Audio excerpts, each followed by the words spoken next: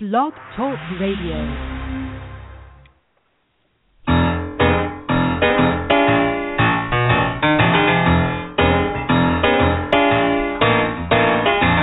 You're listening to The Catch with John Fisher on Blog Talk Radio, connecting life to faith. We're just trying to get it together, trying to help the fellow man, hoping we can make it better. Do you really think we can?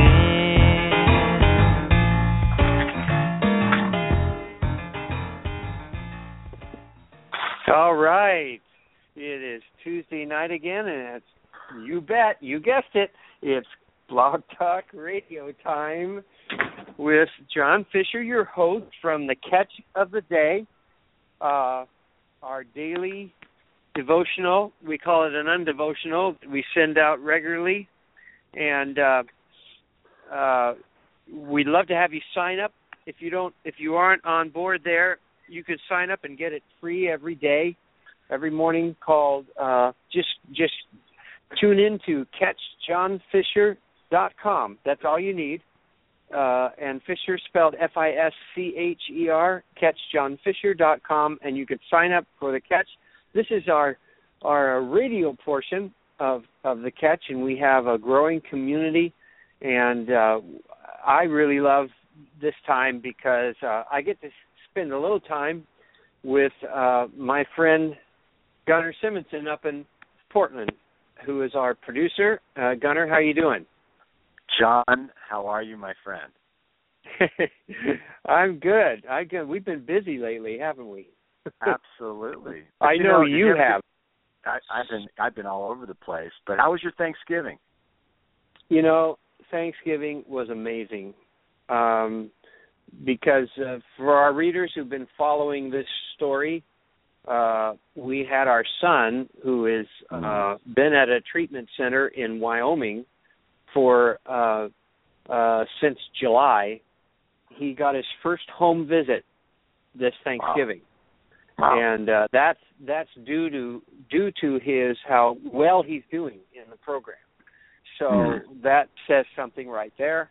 And it's really our third visit that Marty and I have had with him, and they all have been tremendous. I mean, this whole thing has been very, very difficult, but it's also been amazing in terms of what it's opened up in our relationship with each other and the things we learned and the closeness we've gotten. So, yeah.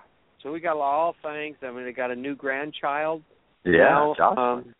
Yeah, not even 2 weeks yet.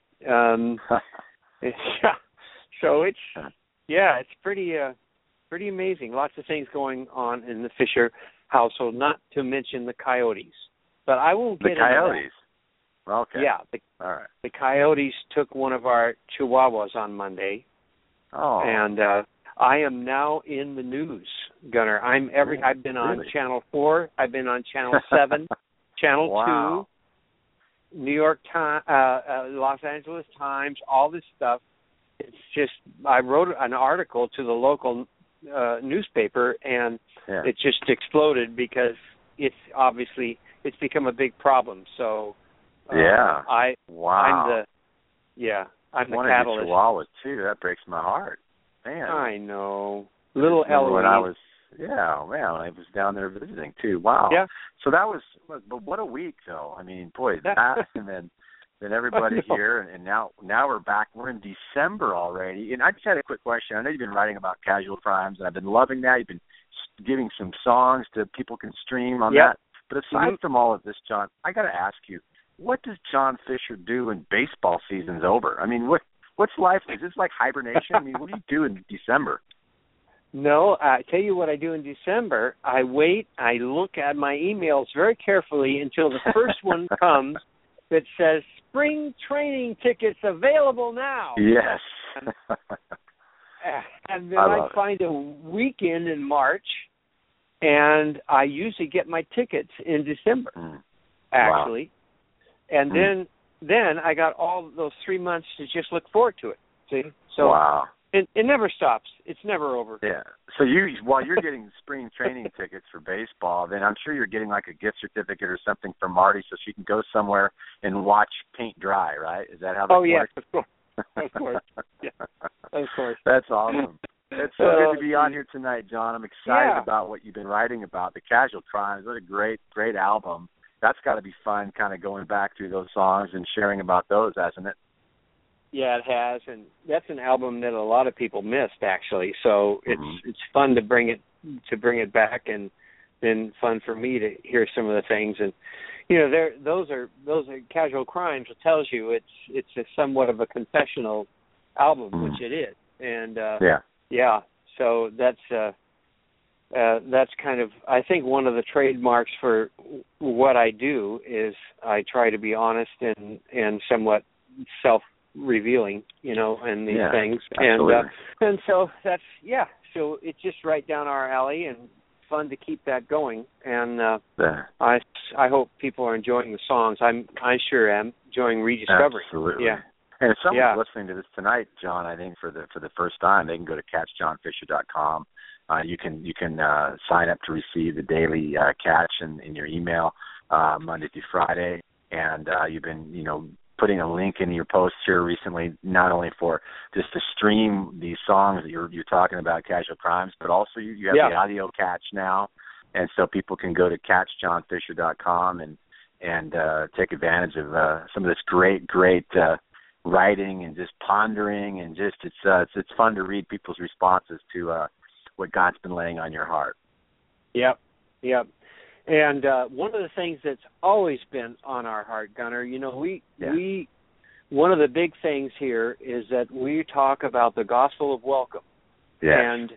And that is that God is offering His free gift of salvation to everyone, and His grace that we have received is something that we turn out towards others. So we really have always been focused on bringing the gospel to the marketplace.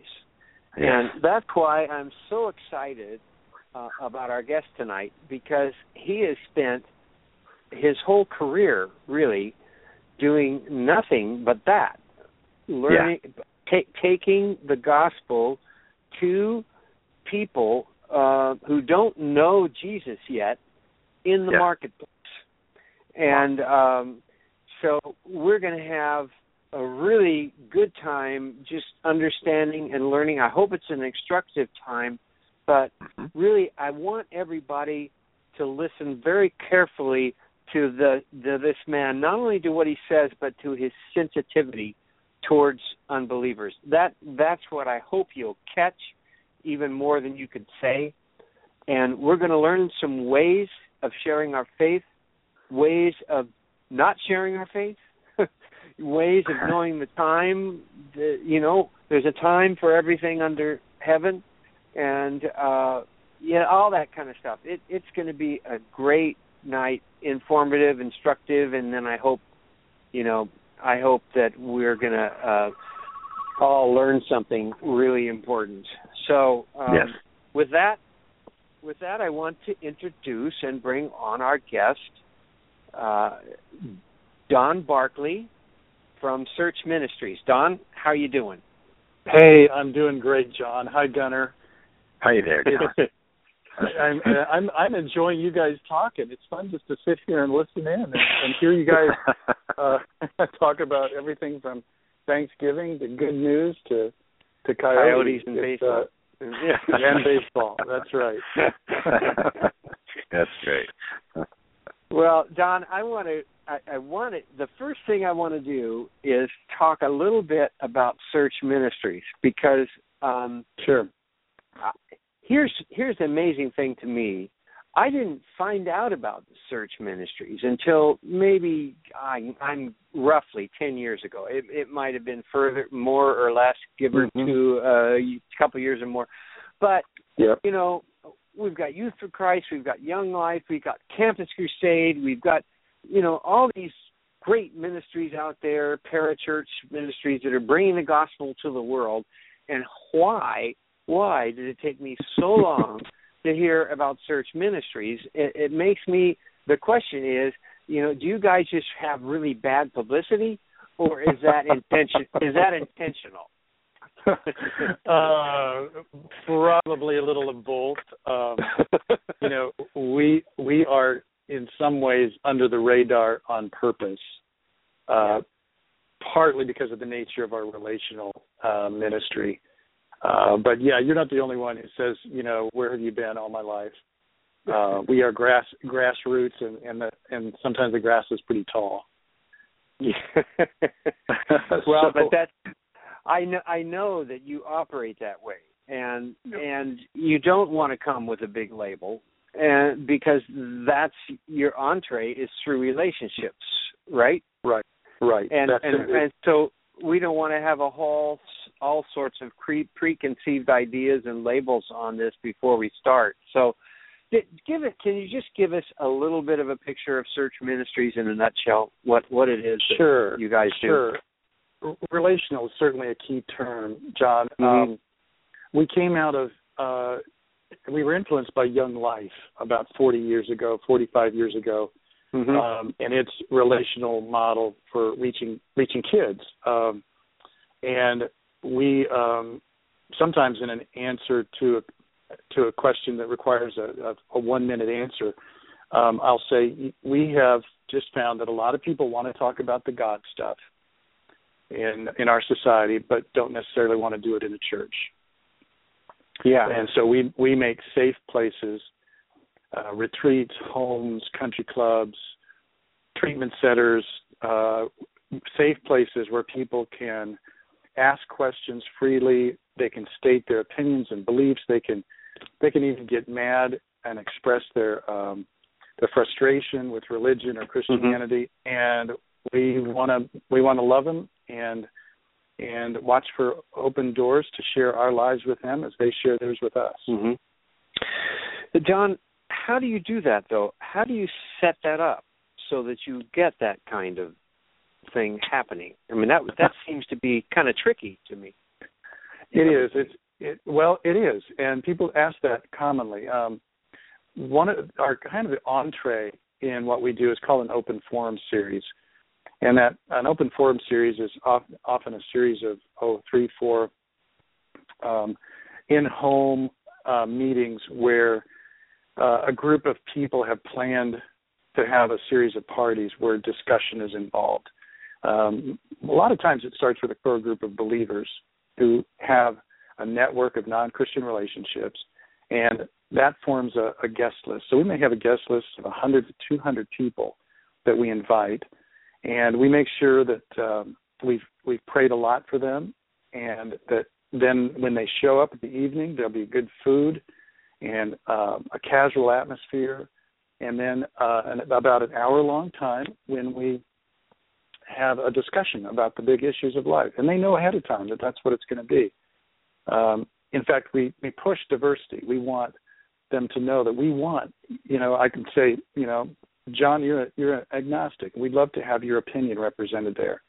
We mm-hmm. Christians can become kind of cloistered sometimes, and we don't listen as well as we think we do. And we just want a big group with a lot of diverse opinions and have a good discussion and some good food and cultivate some friendships.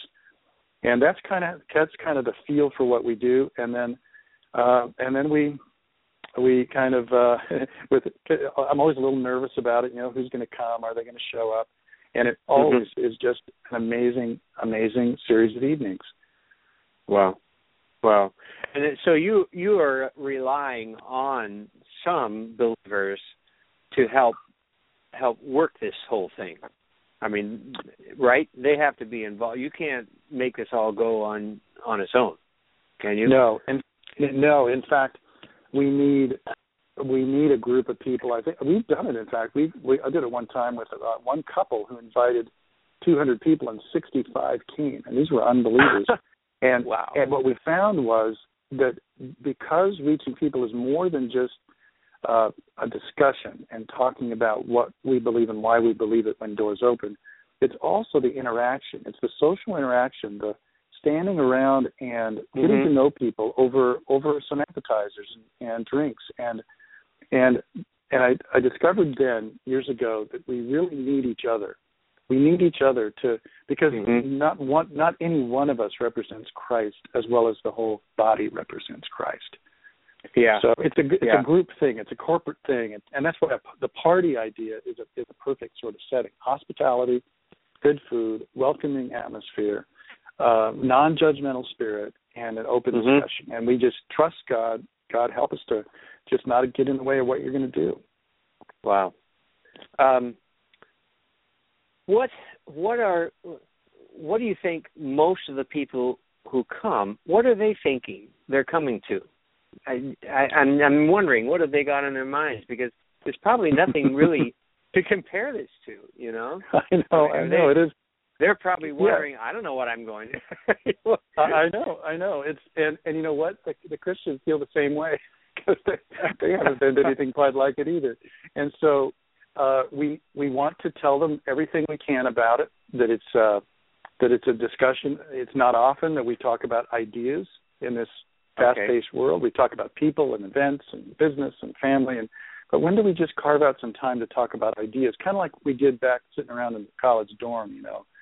I wonder how big the universe is, and what happens after you die, and stuff like that. But as adults in the marketplace, when do we actually carve out the time to do that? So they come with an idea that this is going to be an interesting sort of discussion about ideas, and they come, even though they may come with a little bit of trepidation, they come because they trust the friend that invited them, and that's the key. They come because somebody's built a relationship with them, and they trust their friend that's inviting them. And I used to say, and I still do, the sign of a great open forum evening is afterwards, if the Christians didn't like it that much, but the non-Christians really did. because it's not a Bible. It's not a Bible answer man time. We do get answers when the doors open, but we don't have an agenda to, at the end of the time, for instance, present the biblical position.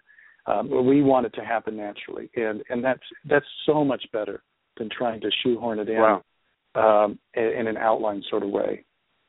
So that's why the unbelievers are really happy about the first one. So you don't really have any idea where the evening is going to go, do you? No, I really don't. In fact, some Christian who was in the planning time said, what would disqualify a believer for really being a part of this night? I said, if you can't abandon your own agenda, if you need to come with an idea, just open to the fact that we don't know what topics are going to come up. We don't know who's going to start the discussion. We don't know where the discussion is going to go. We just know that you get people together around food and a lot of love and listening and prayer, and great things happen. So that's right. We don't know what's going to happen. Wow, that sounds so exciting. Isn't that exciting, Gunnar? What do you think? Huh? I love it. It is. I love it. It is an adventure. I'm just sitting back and enjoying you guys. This is great. Yeah. Tell me, I'm going to do this. Yeah. Yep. I'm going to do this a few times through our talk here because this is the stuff I want us all to get. But right now, let's take what we've said so far and say how much of this. I don't know quite how to ask this, but how does a regular believer translate this strategy, say, or this mode of operation into their own life and their relationships where they are in the marketplace? What kinds of things cross over to us, for our listeners? This is a fantastic question because the principles are very translatable into your own operation of your own Christian life in the marketplace. For instance, one is you have to be able to abandon your agenda. I think we tend to think that I need to get to the gospel. If I'm gonna be a helpful Christian to Jesus, I need to get to the gospel. And you know what? People aren't always ready to hear the gospel. People aren't open. They don't just have intellectual barriers. They have emotional barriers. They have spiritual barriers, volitional barriers, and loving them, listening to them. Second is you see it as a process, not as an event. Often, just as in the Open Forum series, after the first event, I'll have Christians call me and say, Don, is this really working? I don't see anything happening. I say, well, remember, it's a process. And just like, germinating seed under the soil, you don't see what's going on under there. God's responsible for that stuff. And we just know that it's more organic than we'd like to make it. So it's a process, not an event. And third, and that means, for instance, if I have neighbors and I want to have them over, which is great. Sometimes we think, what am I going to say? Well, just be yourselves and hear their story, get to know them, and let them see you in the native habitat. And and you don't have to clean up the house necessarily. You can observe you and be with you and enjoy them. And if it's a process, not an event, then I don't have to. I can pray God open doors, and I can use I can check doorknobs with questions just to see. Tell me your background. Where are you from, and all this stuff. And if there's an open door to share a little bit about our background, if it's spiritual, then that's great. If not, then that's great too, because it's a process, not an event. And I can relax my shoulders and enjoy the evening. I can prayerfully watch, but then I can, if they walk away saying, "Boy, that was great. Let's get together again," that's a roaring success. Wow. And so we see it as a process. We see it as a lifestyle of being with friends, being with people, and say, "Well, I'm not really good at this." Well, do you know anybody? Yeah, I know one. Yeah, I know one person. Start with that one person, and get them in your prayer list, your prayer life. Get them in your calendar, and be with them. And just like in an open forum, you may wonder, just like the Christians wonder there, is anything really happening? That's so normal. That's the normal process of reaching people for Christ, is believing that really nothing's happening. And God allows that, I think, because you don't know what's happening. He does, and He will, along the way, and maybe at the point where they do come to faith, will show you that it was God all along, because you sure tried. You sure tried every door. You checked doorknobs, and you wondered if they might be interested in reading His book, and they weren't. And you just think nothing's happening, and so when they come to faith, it's God, and He gets the glory. You get the fun of watching it happen, but I think patience is a big thing, and that translates over really well too. So those are some of the things that come to mind. Okay, I got abandon your agenda. It's a process, not an event. But I didn't get give me the short version of the third one. The third one is God's responsible for the results. Oh, great. Okay. Yep. God's responsible for results. All right. Well, and that certainly does apply to all of us, doesn't it? It does. Everybody, whether you're dealing with family, and especially family, John, I think people have the most struggle thinking that their dad or their mom or their uncle or their brother or their son or their daughter who doesn't know Christ will ever come to Christ. And I think with this sort of process mentality, trusting God mentality, then we become less obnoxious too to our friends and family. Yeah, I would think so.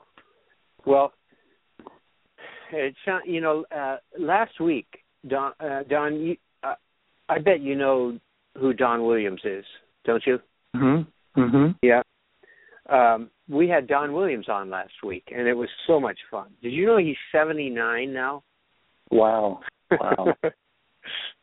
He's 79, and he's going to, guess what? He's going to a 20-something church in Long Beach, and his favorite group is this group called the Moderates, and they're like 19-year-olds. Oh, my goodness. Wow.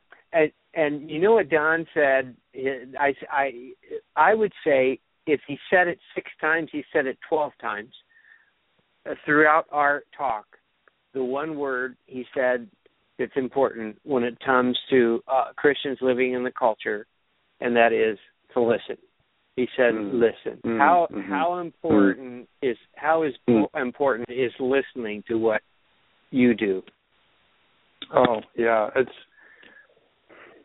it's really the I think it's the default setting that we as Christians should always be in. It's so important to listen in order to have a chance to be listened to, and not just to get an ear, but rather to gain a heart. When you listen to a person, it really says, "I care about you. I want to hear your story. I want to hear your story," and it's so important to be able to listen. And then when they give a response, it's not to shift back to us, but to actually support what they say and to pursue it. And I think we know the difference between grilling a person or interviewing a person. That's not what we're talking about. We're talking about just simply being really interested in a person. And listening involves listening to their personal lives, listening to their struggles and their feelings, things that they're going through, and listening to their spiritual beliefs. It's all there. It's listening, and I think that's when I say default mode, I really mean that. I think that's the normal mode, not the talking mode, but the listening mode. And I see that a couple places, John. One is famous, evangelism apologetics verse is sanctify Christ as Lord in your hearts, 1 Peter 3:15. Always ready to give an answer to those who ask you for a reason for the hope that's in you. And notice those who ask you. Those who ask you. And so you're listening to what they're asking. Colossians 4, it says, let your speech be gracious, seasoned as it were with salt, so you know how to respond to each person. And notice it doesn't say speak, it says respond, which means you're listening to what they're saying. And so your gracious speech means and necessitates are listening to where they are, going to where they are. And you can't share where they need to go unless you know where they are.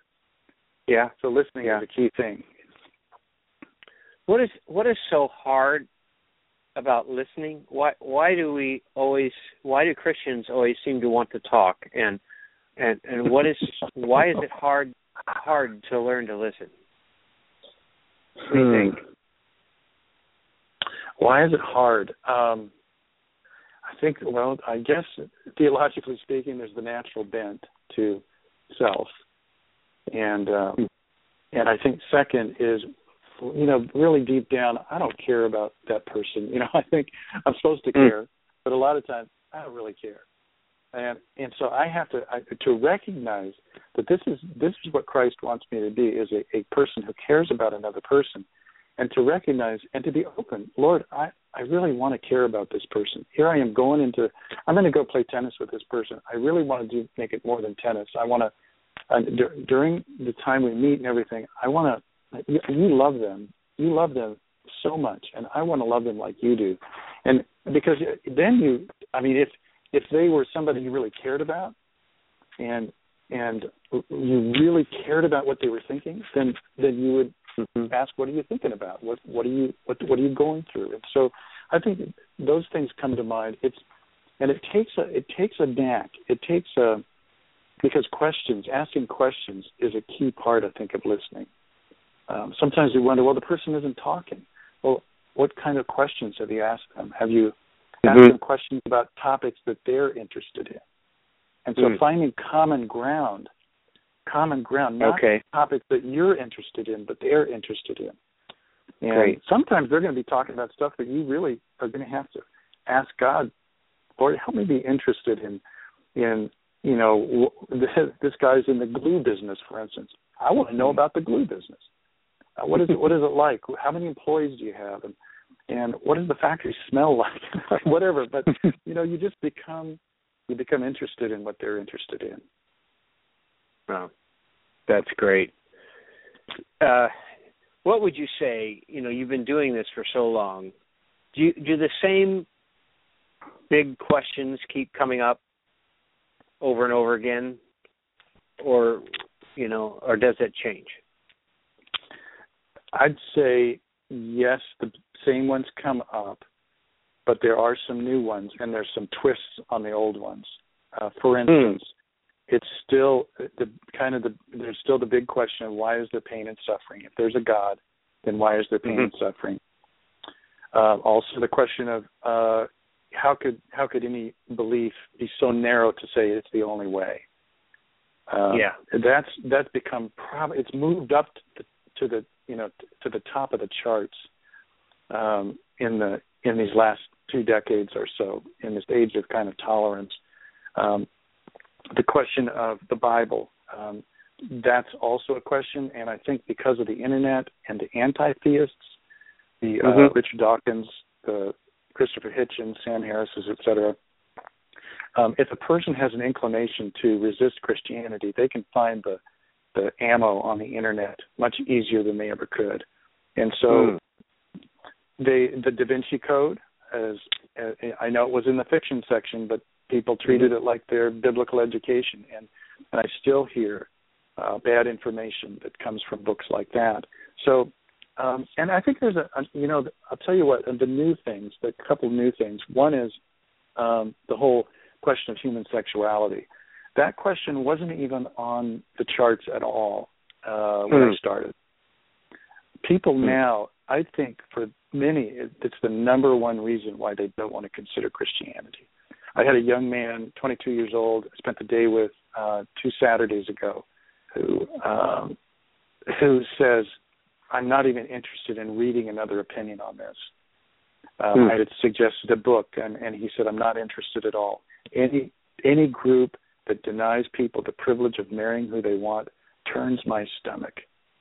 And that, it's kind of moved from the head to the stomach in some of these things. People can't stomach the idea of what they see as intolerance, which means that we have to pray harder and especially love harder too. We need to love people and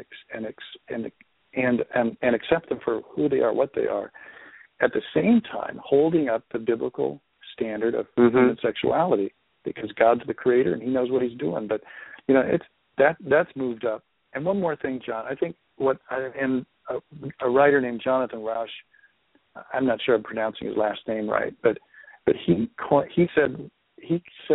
a term, or at least used a term that I'd never heard, and that's apathy. He says, I'm an apatheist. There are theists and there are atheists. I'm an apatheist. I just don't care.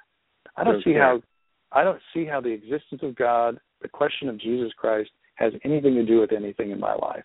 There are so many more practical issues to deal with. I just don't care. And that one's a new one. I think that's relatively new. I think there are more people I think Europe has been there for a long time, but I think I'm seeing more and more people in my circles that just kind of like, why God? And often they're under 25 years old, but just why is it relevant?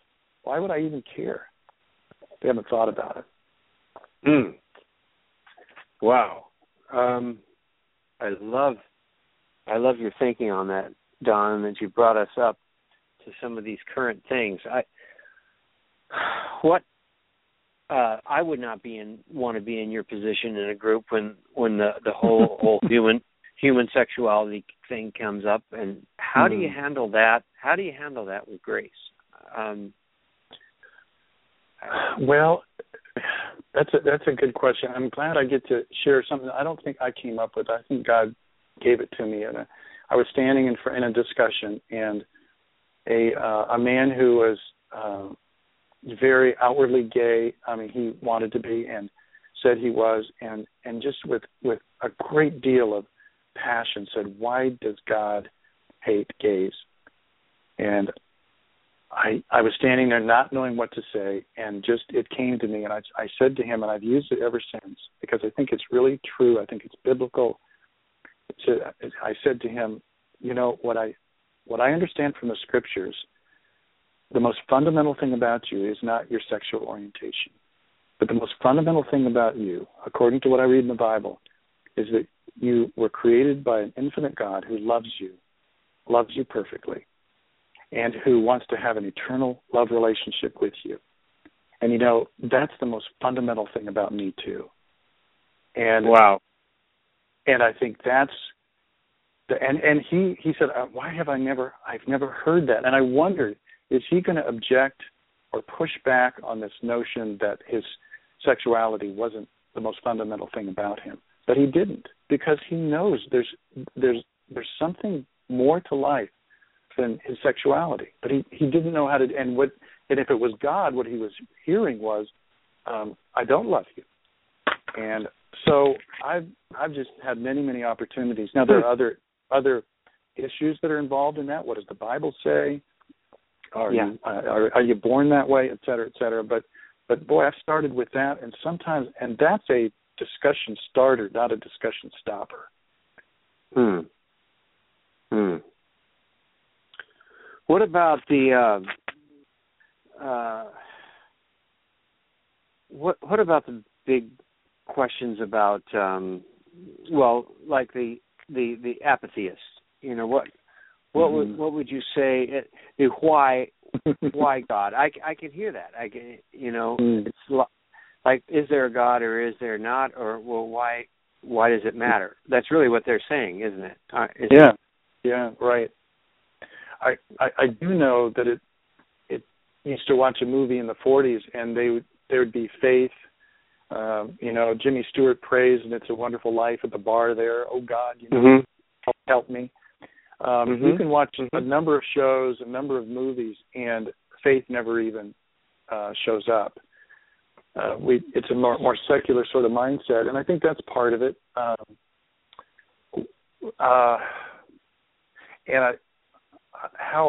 I guess when I encounter that, I will start with questions. I want to hear what they think about life. I want to hear, where do you think the universe came from, and what happens? What do you think happens when you die? And that could be a starting place for that, because I don't know that just saying, well, God is relevant, God, and giving them a speech. And I really like, and maybe it's a little hyperbole, but I like Henry Nouwen's comment. Maybe you've heard it, that answers given when there are no questions do great damage to the soul.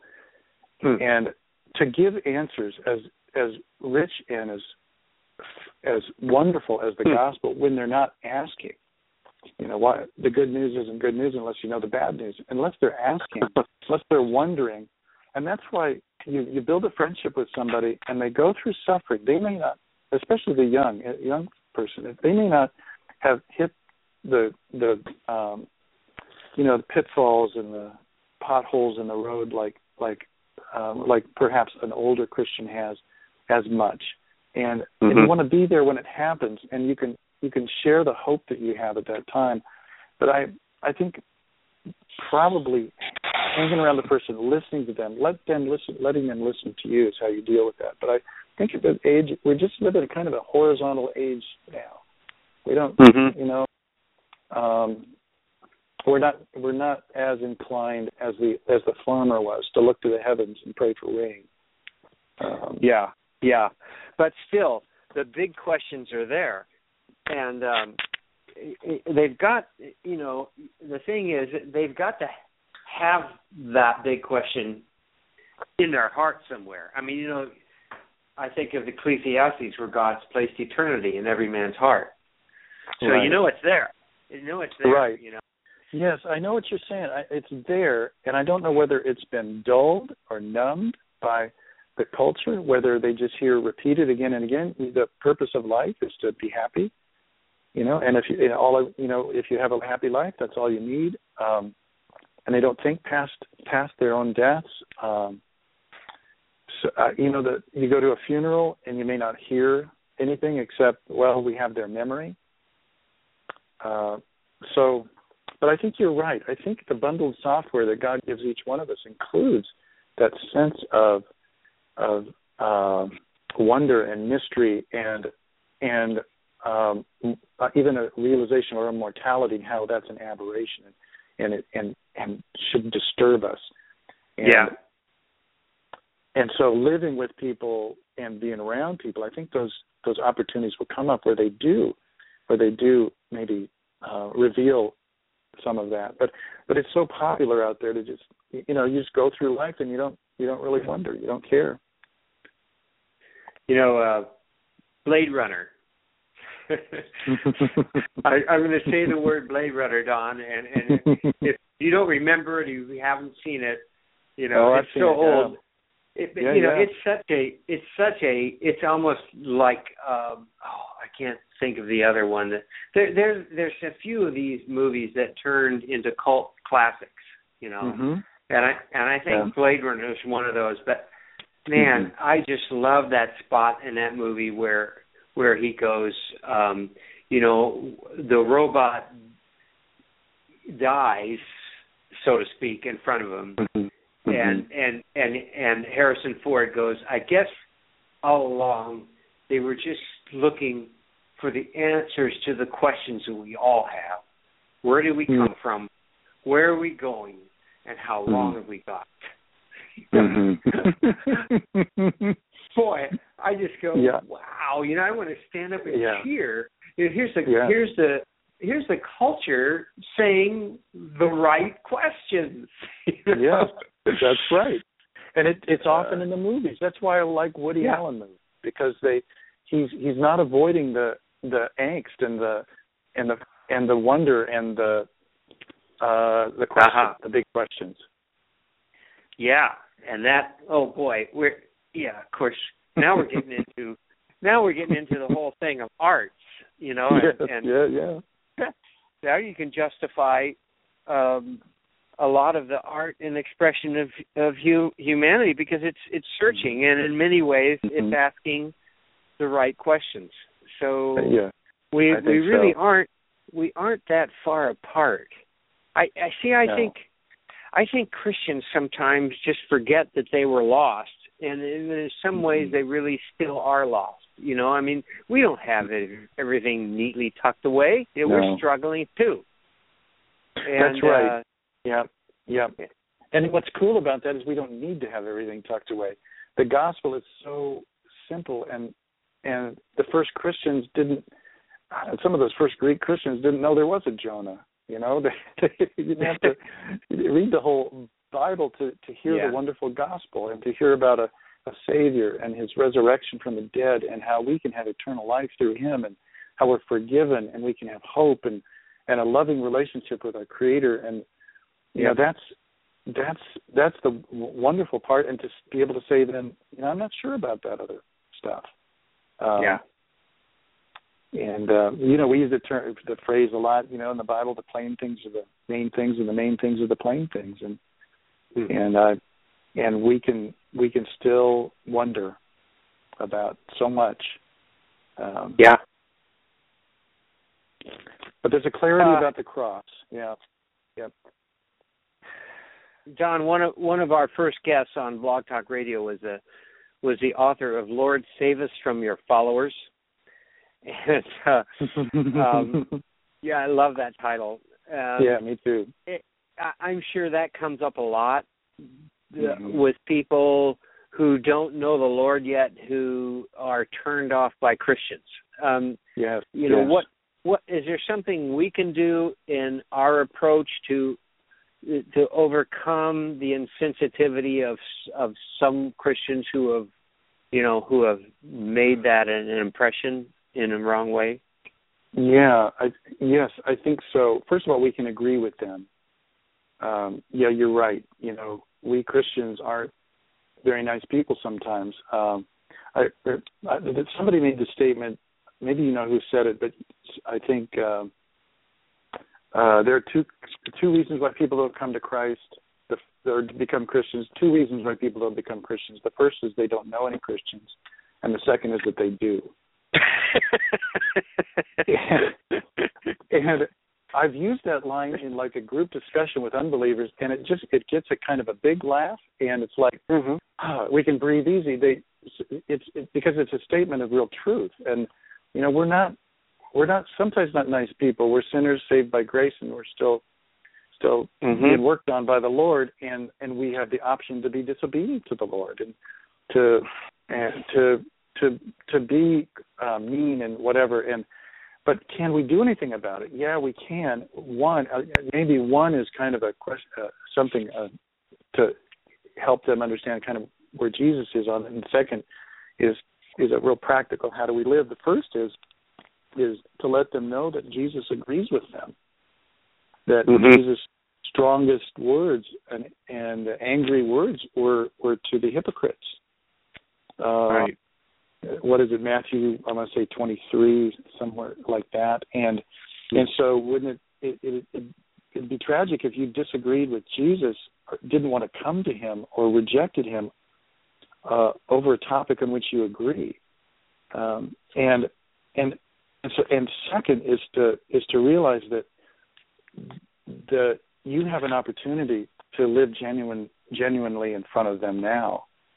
That perhaps their experience in the past, God can use their experience in the present with you and other Christians that you introduce them to trump, in a way, the experience that they had. It doesn't erase it. It doesn't erase it, but it looms large because it's boy, this is right in front of me, and love is powerful, and so to live a life genuinely means to love them, to be transparent with your own life, that you're not perfect, but that this is what Jesus has done in my life, and I really do care about you.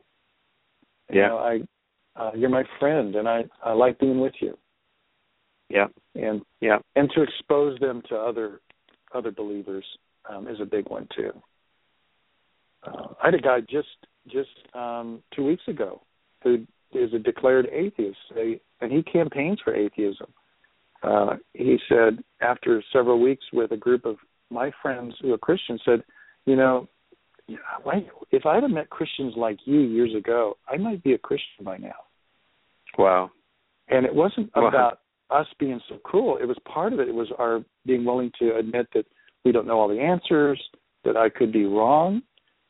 If Jesus Christ is risen from the dead, that's what I'm banking my faith on and my life on.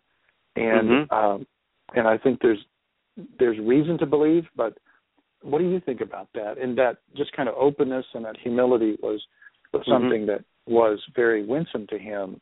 And so I think we can live graciously, conduct yourselves with wisdom, Paul says in Colossians 4. And it's not a done deal. People have bad experiences with Christians in the past. That doesn't need to define where they are spiritually today. Right. That's really helpful. Well, Don, we're going to have to wrap it up here, but I do have one question, and in a way we've already answered this from a lot of different angles, actually. But I'd love to have you have the last word on just maybe putting a little more onto this, on how can we be more open and gracious to those who do not know the Lord yet, whether they're our associates, our neighbors, or members of our family. I would just summarize it by saying you pray for them, and as you pray for them, grace will kind of grow in you toward them. You become more compassionate toward them. Pray for them, pray for them, pray for them. Ask God to bless them. Ask God to give them mercy. Ask God to open their minds, and then get them in your life. Spend time with them. Make a point to get a coffee date with them, or if you play tennis or golf or whatever, spend time with them, and see it as a process, not as an event, and trust God with the results, and hang in there, show up, and be there, and be real with them, and live the gospel. Know that you're forgiven yourself. Be at rest with the love of God yourself, and that's just gonna radiate out. And you've helped me to understand that passage in 2 Corinthians where the fragrance of Christ is always present in us, and count on that, and be there for them. And when you are there for them, Christ is there too. Wow. Fantastic. Well, Don, I can't thank you enough. This has been so good. And I'm going to required listening for everybody in the catch. Well, This is great. John, I appreciate you so much in your ministry, and I've told you I was singing, the All Day song a week after I became a Christian in 1973. So you've had an impact on my life for a long time, and I thank you for the opportunity to have this chat with you. Well, it's a privilege. It goes both ways. Thank you so much, and we hope to talk with you soon. You're welcome. You're welcome. Okay, thanks, Don. John. Bye-bye. Yeah. Good night. Good night. Good night. Well, what do you think, Gunnar? Are you still there? Absolutely. I love it. There were so many good nuggets in that one there. Required listening, you say? I like that. Don't you think it should be? I mean, absolutely. We got a lot crammed into that 45 minutes. That's a good seminar right there, I think. That sure is. It sure is. It reminds me of the term being pro-people. I'm going to meet people where they're at, not just where I'm at, And what a great, there's absolutely some great nuggets, I think, as far as the grace turned outward and things that are life-level application that everyone should listen to. This is good. What was amazing to me is that, it was an exact parallel. I mean, what they are doing as an organization is exactly what we are to be doing as individual believers. Absolutely. We don't need Search Ministries for that. I think it's great to have it, and it's a great tool. And I was so excited when I found out about that something like this exists, because absolutely. It really takes some mature believers to go along with something like this, and I think personally, that's why they're under the radar so much, is that they're not so, everything's not so cut and dry. Yeah. And the masses grab on to stuff like that, and absolutely. this is too ambiguous. This is, you got to, the first thing you got to do is abandon your agenda. Well, we lost about 70% of the Christian world on that one, Abandon your agenda. That'd be a great T-shirt, by the way. I love that. I need to start selling that T-shirt in the cat store. There you go. I love it. Abandon your agenda. It's a process, not an event, and God is responsible for the results. That was good. That's so true. Oh man.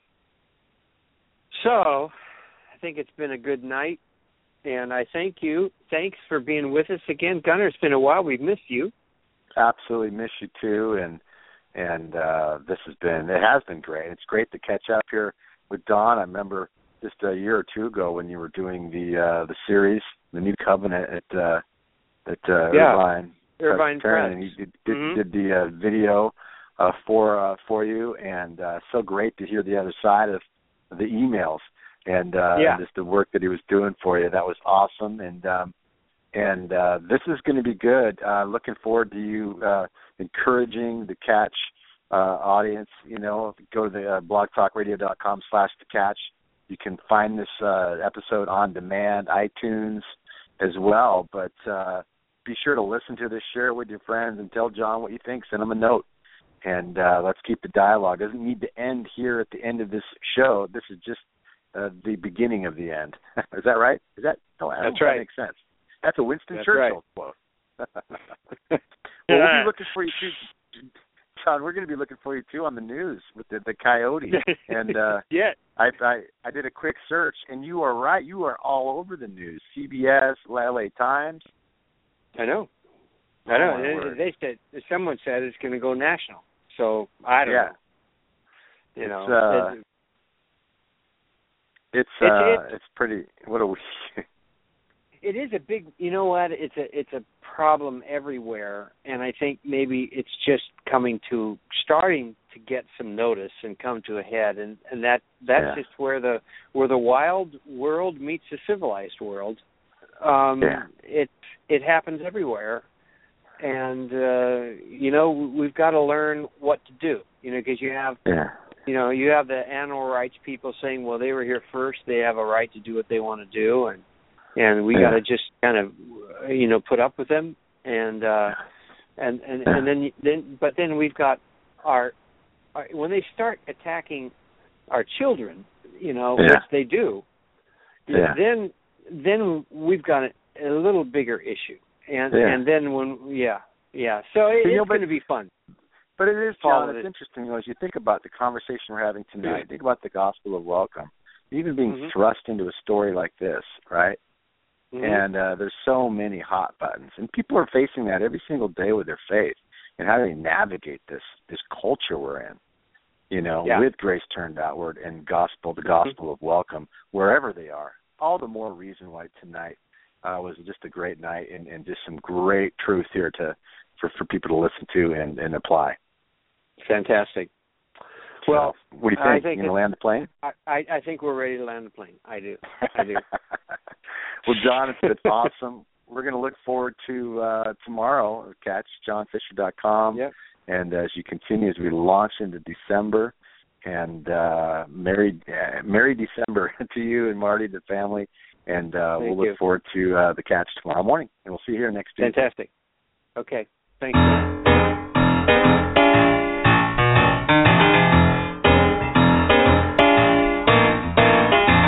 You're listening to The Catch with John Fisher on Blog Talk Radio, connecting life to faith. The world is trying to get it together, trying to help their fellow